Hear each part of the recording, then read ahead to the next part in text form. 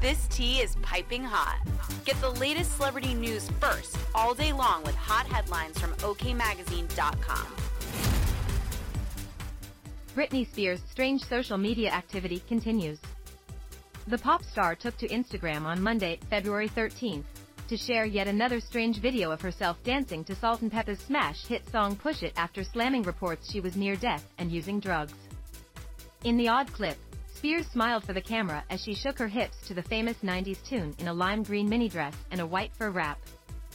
The update comes after reports surfaced the toxic vocalist refused a staged intervention by loved ones after allegedly abusing caffeine and Adderall. "I'm here. I'm happy and I'm well," Spears made clear in a Friday, February 10th, Instagram video, dispelling the claims.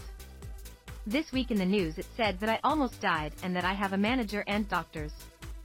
I don't have a management team, nor will I ever again in my life. I don't have medical doctors."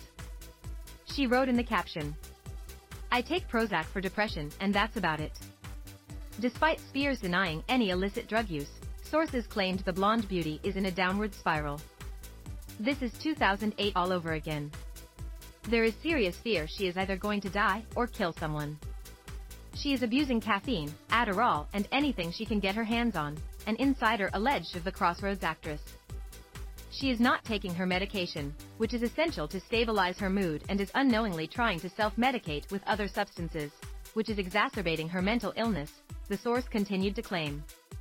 People closest to Spears also claim the strain on her relationships with sons Sean Preston, 17, and Jaden James, 16, have put her in a dark place.